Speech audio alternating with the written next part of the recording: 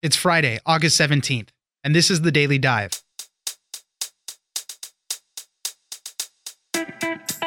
There are few people who have such a huge impact on music, culture, and the world, as did the Queen of Soul, Aretha Franklin, and we just lost her. She died at age 76, surrounded by family in Detroit from pancreatic cancer. With her impassioned gospel-rooted voice, she leaves behind a huge catalog of classic songs that spans many genres. Mo Kelly, Los Angeles radio host and music industry veteran, joins us to discuss her legacy. Next, the bill for President Trump's big military parade keeps growing. The price has just gone up $80 million to a total of $92 million. Inspired by a military parade he saw in France, it is expected to have tanks, helicopters, fighter jets, and more. Amanda Macias, national security reporter for CNBC, joins us for why the price tag is so high and what else to expect. Finally, a popular club drug is being used in more studies to treat PTSD. Although it still has a negative perception as a party drug, researchers are finding out that MDMA helps break down the barriers needed for PTSD victims to process their emotions in better ways. Thor Benson, reporter for the Daily Beast, tells us the story of one veteran who says MDMA saved his life. It's news without the noise. Let's dive in.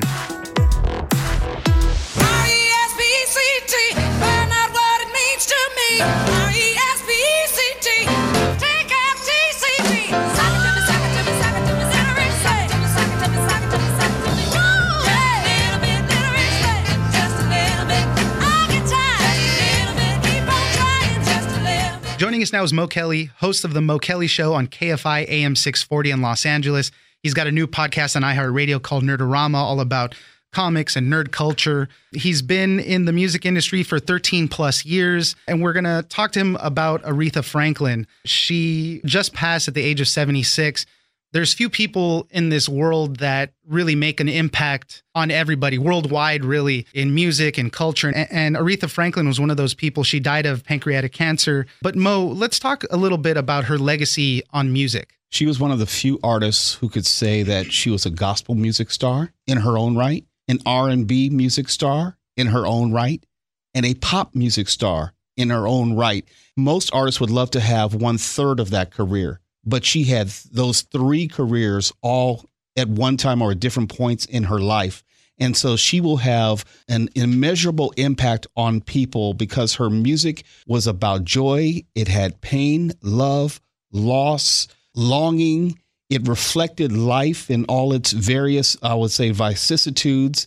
There was something for everyone in the music of Aretha Franklin. It's that authenticity that really carries through in a voice. And there's often times when you really feel something from a singer, an actor, a performer, whatever it is. For me, I would get these goosebumps and, you really feel whatever emotion or message they're trying to convey. And Aretha Franklin was that person to a lot of people. She won countless awards, 18 Grammy Awards, the Presidential Medal of Freedom, honorary doctorates from a host of institutions. She was so accomplished in music and beyond. But beyond that, in her awards tells you the people that she reached. She was on the cover of Time magazine. She was the first female inductee to the Rock and Roll Hall of Fame. If you don't know more than 2 songs of Aretha Franklin, that's something missing in your life. You're either a Aretha Franklin fan or you're a Aretha Franklin fan in waiting, and you just haven't been exposed enough to her music. I'm willing to bet there's a lot of people that know her music that don't necessarily know it was her. If you listen to shows like The Voice or American Idol or X Factor, any of those shows, and you listen to a female vocalist and they do all the runs and the vocal gymnastics, as I call it, they are living embodiments of the legacy of Aretha Franklin. They may not know it, but they're singing in her style, the gospel music style of the mid-20th century. There are untold millions of singers and performers that she has directly and indirectly impacted.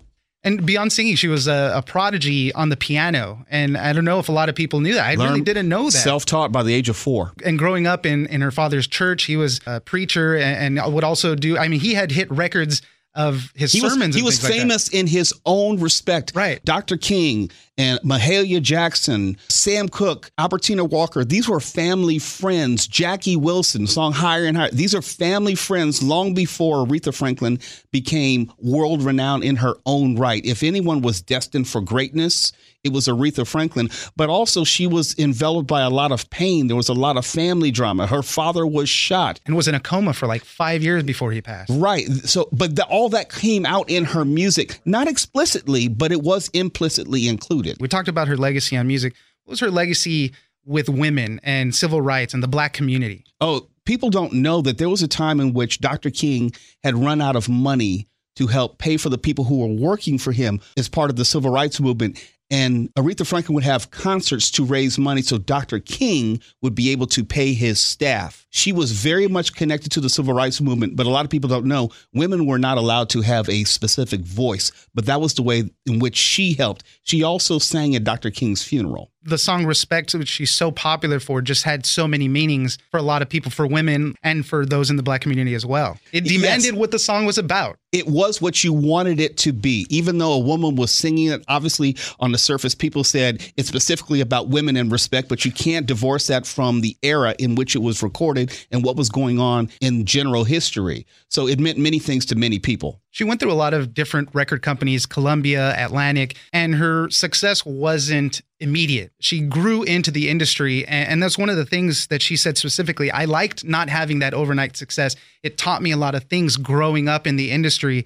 People always said, she never learned how to be pretentious enough to build a false image. That's why she was so true to herself and in the music. And that's one of the things that everybody says about her. She was such a nice, genuine person. She was like a family member. If you would meet her, she would greet you and say hello. And when I met her, she was just like that. She was warm. She was inviting, but she was very serious about her music and her performance. If she were to perform, she wanted to make sure the temperature was a certain degree or there wasn't too much air conditioning, which would negatively affect her voice. She was always concerned with how she sounded, but not at the expense of being cruel to people. The Queen of Soul. Where does that name come from? How did she ascend to that name? You have to remember, she's a contemporary, I would say, of James Brown, who was the godfather. It was almost like she was running parallel to him, but there was something greater, I would say, about Aretha Franklin, because soul music grew out of what was the blues movement of the 50s and 60s. And as soul came along, there was no other person who was even close in a female capacity in terms of soul music.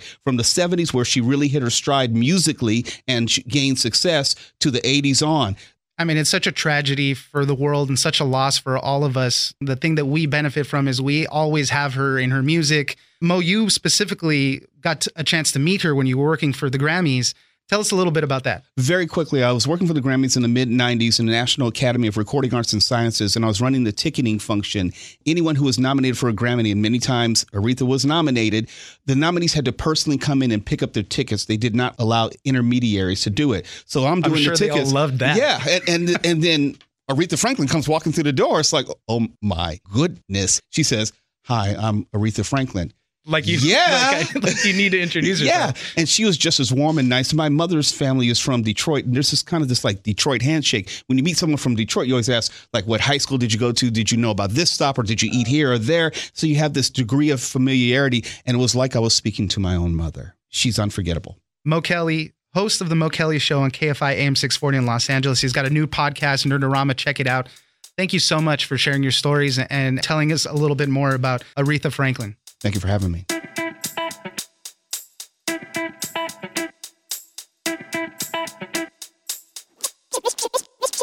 I think any opportunity that we have to celebrate the men and women of the armed forces of the United States is a great day. And I heartily support the president's call to celebrate our military. Joining us now is Amanda Macias, national security reporter for CNBC. So it was last year that President Trump was in France sitting alongside the French president, Emmanuel Macron, at the Bastille Day military parade. And he had such a great time there. He said that such a show of might and military power. When he came back to the States, he's like, I want to do something like that for us here in the United States. At first, there was an early estimate that said the cost of a parade like that would be about $12 million. But the story has changed now a little bit. What is the price tag now? Oscar, my sources in the Pentagon are telling me that we're at $92 million for Trump's military parade this November. Oh my gosh, that ballooned up. It's like $80 million more. Where do all these costs come from? So a couple of things to keep keep in mind is that the size and scope of this can still change because the Army is still undergoing sort of like the structure of what they want this parade to look like. But we're talking about heavy aircraft flyovers. You have to reassign troops that are based elsewhere in the United States who can participate in the parade. And we're also looking at 8 to 10 Abrams tanks, which weigh about 70 tons. And there are no tanks in Washington, D.C., so these tanks are going to have to be transported from, say, Fort Benning in Georgia. So we're talking about a lot of assets moving to the nation's capital for this one-day event. There was concern about those Abrams tanks just because they're so heavy. There was concerns that they would even maybe ruin the roads out there. In the further analysis, it said it's okay because they're big and wide, the weight distribution, it's not going to mess up the roads. But I can imagine why that would be such a big problem because then you have to do a big cleanup after that. Right, exactly. The Army has been paying attention to this. So, again, they reached out to some experts to look at the infrastructure and to say the Abrams, it's America's main battle tank. It's been in nearly every U.S. conflict. It's a beast, and it weighs nearly 70 tons. So is this something that's going to be able to be supported in Washington, D.C.? And the city, as anyone who's lived in D.C. knows, that the city is very complicated to navigate around, and is this the place for a tank, for instance? And the cost at $92 million, that's coming from the Pentagon, that's coming from the Department of Defense? Is there money coming from anywhere else? Actually, that $92 million breaks down in a couple of ways. So the Pentagon is estimating that they'll be on the hook for about $50 million of that, and then the remaining $42 million is going to come from a couple of different interagency partners. So we're looking at Department of Homeland Security, Secret Service. So essentially $50 million would be coming from the Pentagon. It's a significant amount for a military parade, but that burden is shared with a couple of different federal departments. The last time that the U.S. had a major military parade was in 91 to mark the end of Operation Desert Storm. What did that look like? How much was the cost for that? So that was around $8 million for that particular parade. Again, it wasn't on the scale of what Trump has envisioned for this November. On top of that, there was another $3 million that was privately raised from donations. That figure pales in comparison when you think of the $92 million that taxpayers may be looking to pay for this upcoming parade. What is this going to look like? I mean, everybody loves a great grand parade. You know, there's be bands, people representative of all the different arms of the military. What else are we looking at that would be involved in this? So one thing Trump has really pointed out is that he was a big fan of looking at all of the different uniforms from each period of the military. So Revolutionary War up into our present military now. And then also included in that would be what future forces may look like. So as we move towards a potential sixth military branch, the Space Force. I love the Space Force. Right. So we could maybe hope to see just a preview of what those uniforms may look like potentially. But on top of that, we've got Abrams tanks, Bradleys, a couple of other armored vehicles, huge aircraft support, and you can expect anything from a helicopter to a cargo transportation plane to the Marine Corps' infamous Ospreys, and as well as fighter jets. So, I mean, every branch of the military is going to be represented. Amanda Macias, national security reporter for CNBC. Thank you very much for joining us. Thank you.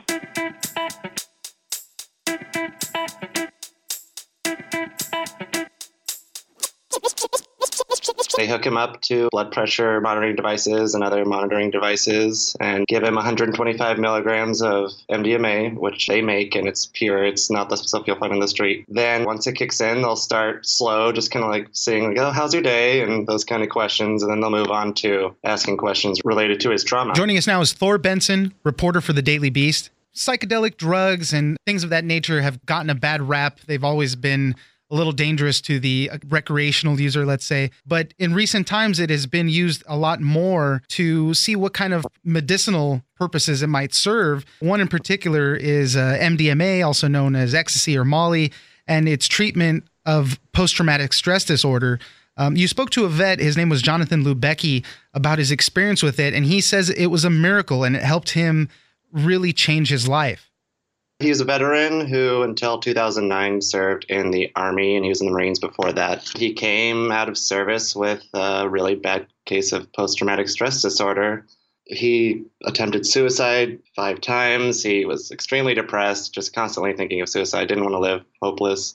Eventually, he stumbled upon the trial that he ended up in that the Multidisciplinary Association of Psychedelic Studies was doing, where they were giving veterans pure MDMA right before they would go into a psychotherapy session. That would help them open up more and be able to deal with this trauma and these memories and such. He only did 3 sessions with them. That's how much they were supposed to do. And he said his PTSD has gone down 50% according to the scale they use for that. Wow. And many of the people that were involved say they were cured of their PTSD. Jonathan Lubecki, in his time in the Army, at one point was stationed at a place called Mortaritaville, which was a place that just constantly got hit with mortar bombs. Totally understandable how it would affect him. You know, the constant bomb droppings affects you psychologically so drastically.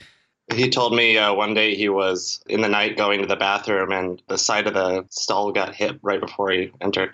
Tell us what one of these typical therapy sessions would look like. The whole thing is that this drug breaks down those barriers and lets them really open up and help them heal from the inside. Basically, he'd go to this office and walk in, and there'd be 2 psychotherapists who are heavily trained waiting for him. And then they hook him up to blood pressure monitoring devices and other monitoring devices and give him 125 milligrams of MDMA, which they make, and it's pure. It's not the stuff you'll find in the street. Then once it kicks in, they'll start slow, just kind of like saying, like, oh, how's your day? And those kind of questions. And then they'll move on to asking questions related to his trauma. He told me basically he didn't care what they asked. He could be open with them about anything because the drug just made him so free to talk about whatever he needed to talk about. And in your article, you detailed the first time that he did it. It's kind of funny even because he had never taken the drug before and he was tripping out over it. He started seeing shapes. I guess there was this painting of a gorilla that kept morphing into Homer Simpson when he wasn't looking. Yeah. So, I mean, the first time it kind of took him by surprise, but as we were saying, it really broke down those barriers and allowed him to open up about what was really causing him the emotional stress. Yeah, I mean, anyone who's done MDMA can tell you it's an enjoyable experience overall, but it's also in this setting very beneficial because you're feeling those good feelings that you get from it, but you're also just more open and willing to talk about whatever. And that's very difficult for people with PTSD. They're afraid to talk about these memories and their trauma, and they don't want to dive back into it because it triggers the PTSD. So it's good that this drug can help them do that. This portion of the trial was called Phase 2. You spoke to the doctor who was going to be in charge of Phase 3. What is that going to be entailing? So they'll be doing a more extensive version of Phase 2, basically, and if everything goes well there, then the FDA has the option to approve this therapy for use by doctors across the country, which could mean not only veterans with PTSD, but anyone who has PTSD for any reason would be able to attempt this and see if it works for them. Right. That's really the biggest impact. The Phase 2 results were really promising. There was 107 patients overall. 61 patients after that said they no longer had PTSD. As you said, with Lubecki, his symptoms reduced by 50%. So, I mean, it's a huge impact. And if it goes well, the FDA can approve that stuff. And that'd be great for a lot of people that suffer from this. The doctor you spoke to also said that this is different because usually you're treating it with other pills and Jonathan Lubecki was taking like some 40 odd pills at some point, and those really just suppress the symptoms rather than working on what's going on inside. Right. A lot of what ends up being done is they'll go through psychotherapy and things like this, but kind of the day-to-day is just taking pills. And that'll help you hopefully feel better to get through that day and such. But it doesn't really get to the root of the problem. And a lot of the kinds of therapies they've tried for this still don't get to the root of the problem. They'll do this exposure therapy where they actually sometimes give them drugs to kind of trigger their symptoms so that they almost get overwhelmed by it so they can deal with it. But it doesn't work for a lot of people, and it can be harmful for some people. So this is the opposite of that. Out of this clinical trial, Jonathan's not taking any more MDMA, right? And then also tell us how he's doing now since he's been out of it.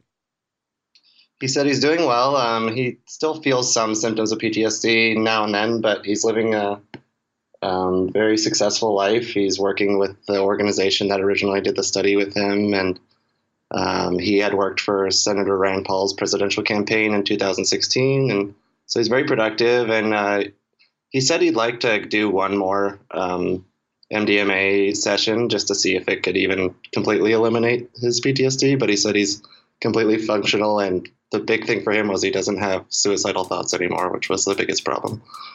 Wow, that's pretty good. Thor Benson, reporter for the Daily Beast. Thank you very much for joining us. Yeah, thank you for having me.